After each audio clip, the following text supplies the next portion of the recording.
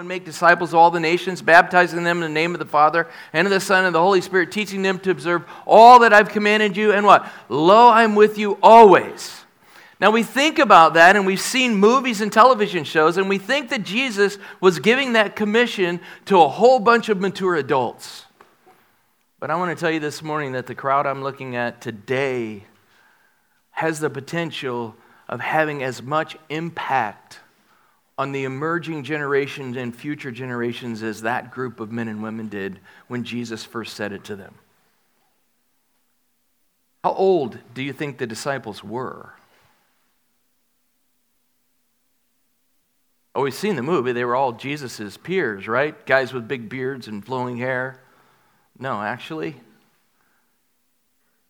it is most historically accurate and almost undoubtedly true that all the disciples, when they began to follow Jesus, were 15 to 18 years old. And so when they got that Great Commission, they got that Great Commission as 18 to 22-year-olds.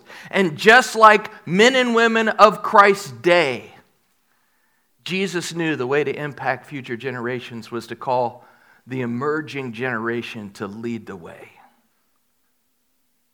Can you imagine the fear and the trembling that they had? And you can even see in their hearts and their souls when Jesus said he was going to leave them and they were crying out, "What are we going to do? You are our leader."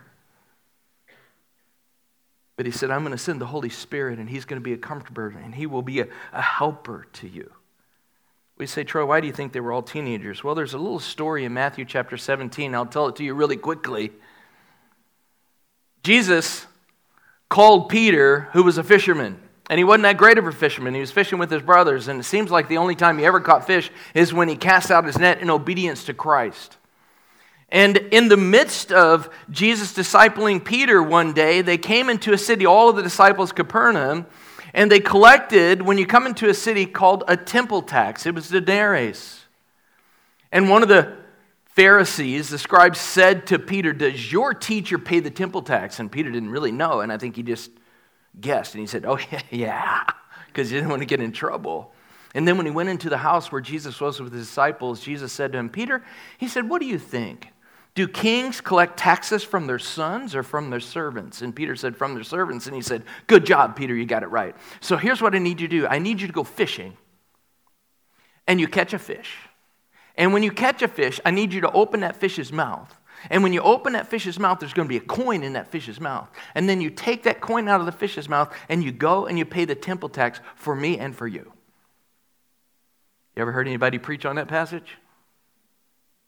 No. So what is that passage all about? Is it about Jesus' sovereignty, that he knows the fish that has money in its mouth? That he can see the bottom of the lake, and that he can cause a fish to swallow up that coin, and he can make the hook go right to that fish, and he can make that fish bite that hook. And then, hey, I'm a fisherman, are you? I've looked in a lot of fish's mouths, and I've never found money. Do you think that's what it's about?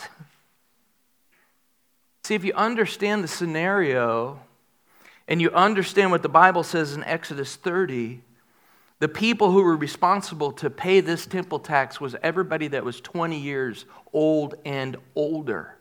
And all of Jesus' disciples were there. And Jesus, being the rabbi, had to pay for all of his disciples. And so Jesus had Peter catch enough money for how many? Himself and Peter. And we know that Peter was the only disciple who was married. And in that culture, men would be married at 18 years old by someone picked out by their parents. The number one term that Jesus used for referring to his disciples were little ones. It literally means little children, which would have been an insulting thing if his disciples were men his age. They were all unmarried except for Peter. The education system of that time, a child would be educated until he was 15 years old in the doctrines and ways of the days. But at 15, if he was smart enough to be chosen by a rabbi, he could be discipled by a rabbi. Other than that, he would go into business with his father and apprentice in that business and then be married when he was 18. This is the way it was in culture. And this was a culture that Jesus grew up in. These young men and women were already being apprenticed between 15 and 18 when Jesus called them to himself. Imagine this. Does this make a little bit more sense about the disciples? Let me give you an example. Do you know high schoolers? I have a group of high schoolers. I have 2 sons that are in high school, so I lead a high school group. You know what all those guys think they are? Awesome. Right? Every high schooler who plays sports in high school thinks he's going to play in the league. Right? And we know the percentage of that. And they'll argue with you about how great they are. Even if they're not starters on the team in high school that they're a part of, they think they're going to make it to the league. You know why? Because they think they are the GOAT. They have envisioned for themselves. I already told you guys, I thought I was going to be a Dallas Cowboy. And I began to think that when I was in high school. What was the number one argument that the disciples had with one another when they literally went in the presence of God himself? Who was the greatest? Guys, they were living and walking with the king of the universe, the GOAT, and arguing about who was the greatest. What about this bulldozer mom? If these were bearded guys in their 30s, you think their mom would have been going to Jesus and saying, hey, Jesus, I know that you actually are the greatest, even though my sons think they are. But I know of all your disciples, my sons really are the best. And I don't know which one. You can choose should sit on your right and which one should sit on your left. But I know that they should get those seats. You go ahead and choose, right? I mean, you talk about a bulldozer mom. That would make no sense if these men were married and in their 30s and in their life. But if they're teenagers, man, do we see moms doing that even today?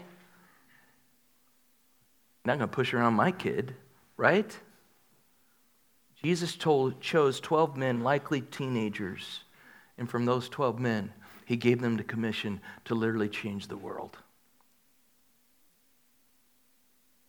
Luke chapter 6, it says, during those days, Jesus went out to a mountain and prayed, and he prayed all night.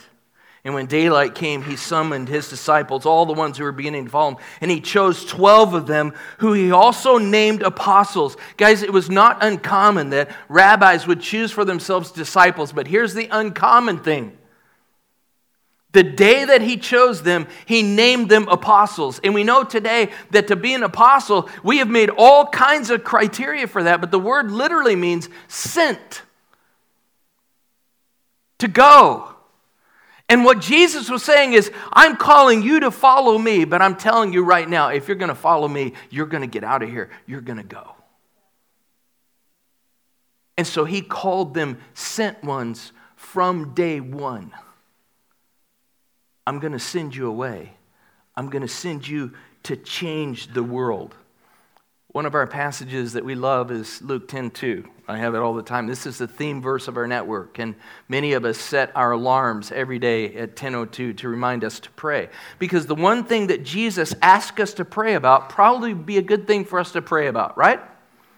And Jesus said in Luke 10:2, do you see the fields? They're white unto harvest. Therefore, pray earnestly to the Lord of the harvest that he would send out laborers into the harvest. He also said it in Matthew 9:37-38, but it's just not as cool of a t-shirt, right?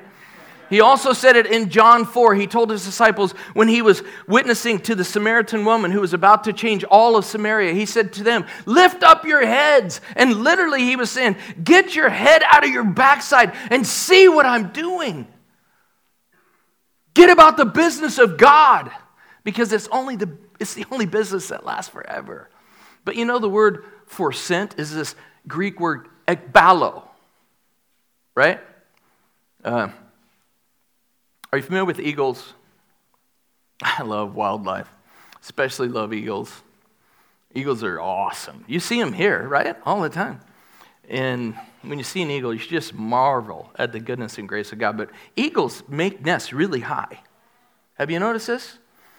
And they have 1 or 2 baby eagles in the nest. And the baby eagle is terrified because it's high. And it doesn't know how to fly. It's born naked, right? It starts sprouting some little feathers. And there comes a time when mom and dad eagle decide this eagle is old enough to fly. And so you know what mom eagle does? Takes the baby to the edge of the nest. and goes, ba-bow.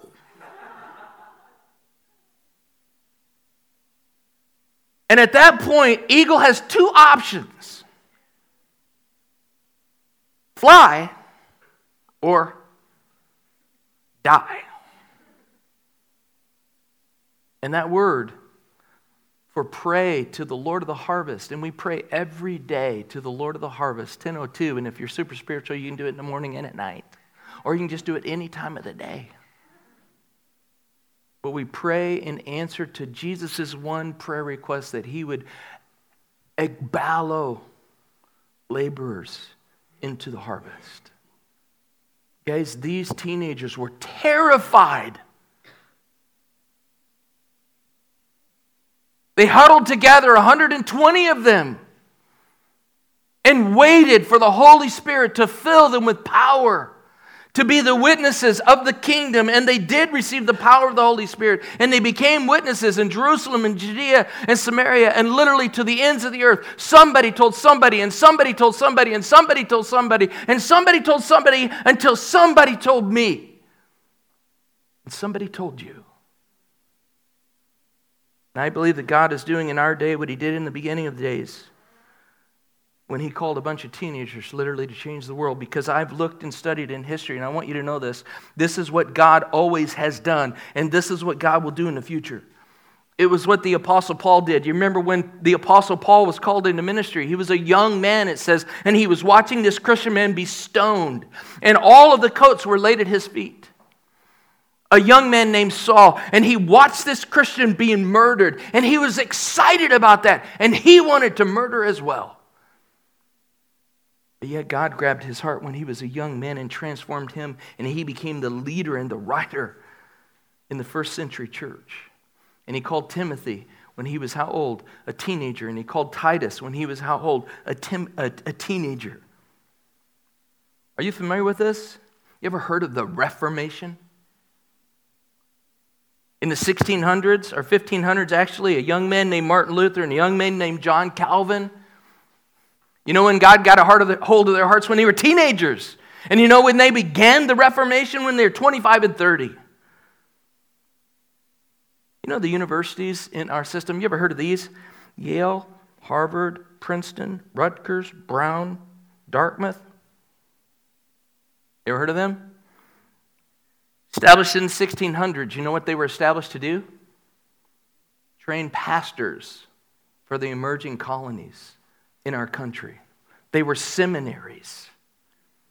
And now they're godless institutions. In all of those places, it's even hard to find a Christian. You ever heard of the Great Awakening in our country in the 1700s? A man named George Whitefield and Jonathan Edwards. Jonathan Edwards began pastoring when he was 19, and George Whitefield when he was 21. What about the Great Revival of the 1800s? D.L. Moody, C.T. Studd. Now that's a pastor's name. Began reaching youth because they were youth themselves. We're going to be planting a church next year at University of Syracuse, New York. It was founded in 1831 by the Methodists to train missionaries to go overseas because this country was mostly reached. And today there are more Muslims on the campus of Syracuse than there is Christians. 1900s was the rise and fall of denominationalism, and at every major university in this country there's huge historic churches that at one time preached the gospel of Jesus. And now you have those churches on your campus as well, and how many students are fired up about Jesus because of their life and their witness? And what do those churches know? If we don't reach the next generation, we're not going to reach the world. One of the church buildings that we bought is a Presbyterian church in Des Moines, and I'll never forget going into that church, and the woman who was running the church at that time, she said, hey, you believe in God things? You're talking to a pastor, asking him if he believes in God things. Yes, I do. And she said, I got to show you something. I said, okay, this is going to be good. And so you see that on this building? On this building right here. Look at those words. You shall know the truth, and the truth shall set you free. And she said, and here's the crazy thing. That was on this building before Martin Luther King ever even said it. And you know what? That's funny, right? Oh, it's not the words of Martin Luther King. Those are the words of Jesus Christ. She had no idea. When we went to buy the building, we were getting it for dimes on dollars. It was the first time in years the building had been filled up. And someone stood up in the midst of the building and said, hey, we cannot sell this building to these people. Because I'm telling you, if we sell this building to these people, they will take this ministry the complete opposite direction of where it's going now. First of all, they think that homosexuality is a sin and they do not support the LGBTQ community. Second of all, they don't ordain women as elders and they teach that God has made us male and female and give us specific roles and responsibility that are different according to our gender. And third and finally, most importantly, they teach that Jesus Christ is the only way to God. Sitting in the room thinking, guilty. But then this person said, but I think we should sell the building to them anyway because they're doing a lot of good in our community. And it was a landslide victory, and now that church that had been dead for years has hundreds of people who are worshiping right next to Drake University in Des Moines, Iowa. Are you familiar with the parachurch movement? You ever heard of Campus Crusade for Christ? Navigators, InterVarsity? Young man named Bill Bright started Campus Crusade for Christ, and a young man named Dawson Trotman started Navigators. InterVarsity was imported from Europe because they saw the lostness that was happening in our country. All of it. All of the major movements of God through all of this history in our country took place on the backs of young believers and believing prayer. As you like where our country's going, you like what you see. You like the brokenness that is in every marriage, in every home, in every life, in every city. You think that maybe God wants to take it back? You think maybe the pattern of the Bible that Jesus began when he looked at those terrified teenagers and said, all authority in heaven and earth has been given to me. Now you go and make disciples of the nations. I want you guys to know God is doing something extraordinary here. We have 22 salt companies. You know what the fastest growing one is?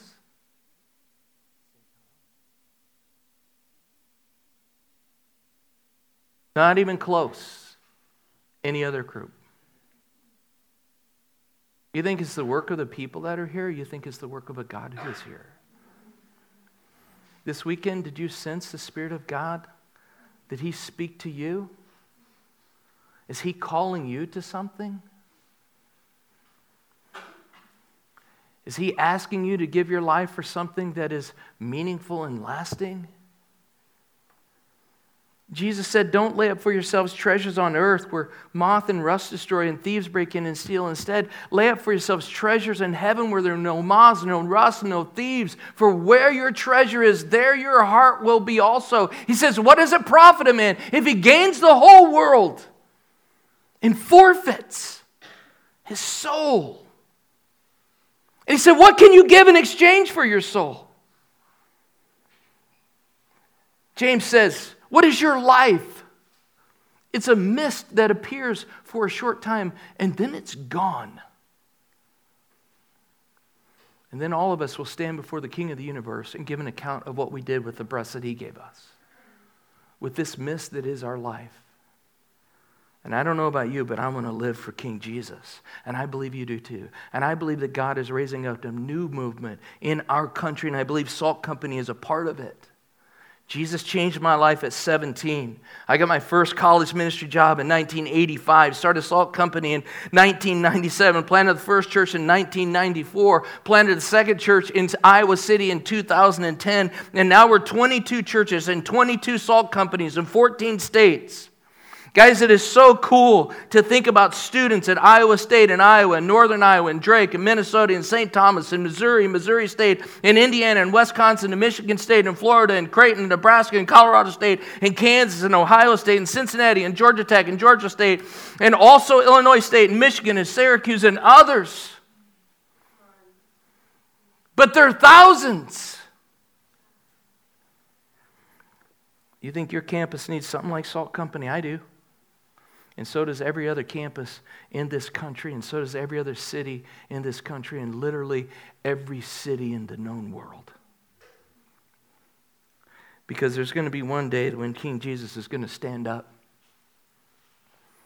And he's no longer coming as a lion, he's coming as a lamb, he's coming as a lion. And he's going to say enough is enough. And when he splits the sky, and the trumpet sounds, if I get the opportunity to still be drawing breaths, I want to say, hallelujah. Come, Lord Jesus. And I want to be an old man joined with a whole bunch of young people who have decided to give their life for what matters, the kingdom of God.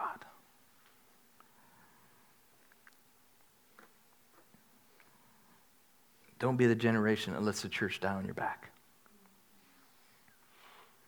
Actually be the generation that accelerates the church in your city and consider the reality that maybe God would use you to be a world changer. He's going to use somebody.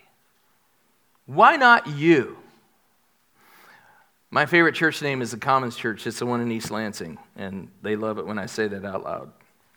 But I don't like the name so much.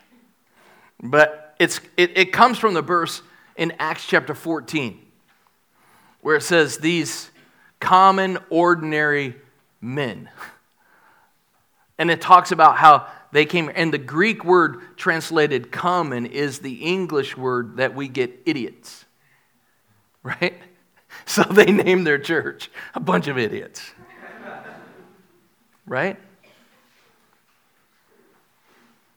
And isn't that the way the church is?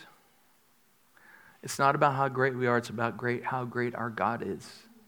And it's not about what we can do, it's about what He will do with us. And if we were great at something, then we could receive the glory for that something. But if we're just a bunch of idiots and God is doing extraordinary things, changing lives, then to Him be the glory, now and forever and ever. I pray that God would continue this movement in this place, and you guys are a part of it. Wouldn't it be neat to see not only thousands of students at conference in the spring? What would keep there from being thousands of students in Minneapolis and St. Paul who are saying enough is enough?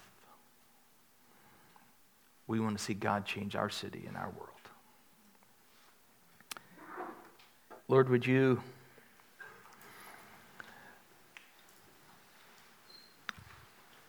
call us again?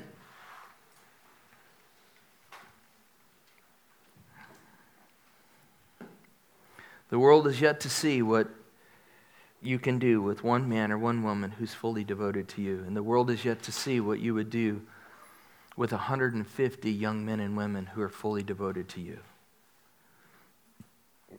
We've spent enough time already, God, pursuing things that are empty, chasing after dreams that only will let us down, pursuing visions of grandeur that are just illusions of hurt. But Lord, we can see that you are the King and Lord of the universe, and you're calling us to a different path. You're sending us, but not alone. I love the comfort that is there in that great commission. And I am with you always. So as these men and women go from this place, having heard your voice and making changes, would you give them the strength and the comfort to follow you, to take the next step as apostles, sent ones of the Lord Jesus Christ. And I pray that they would go in your name and with your blessing. In Jesus' name, amen. Guys, it's been my honor to be with you. It's been a real joy. And I'll pray for you guys as you journey forward. And hopefully I'll see all of you guys in February at the spring conference. So I think you can go to your connection groups, correct?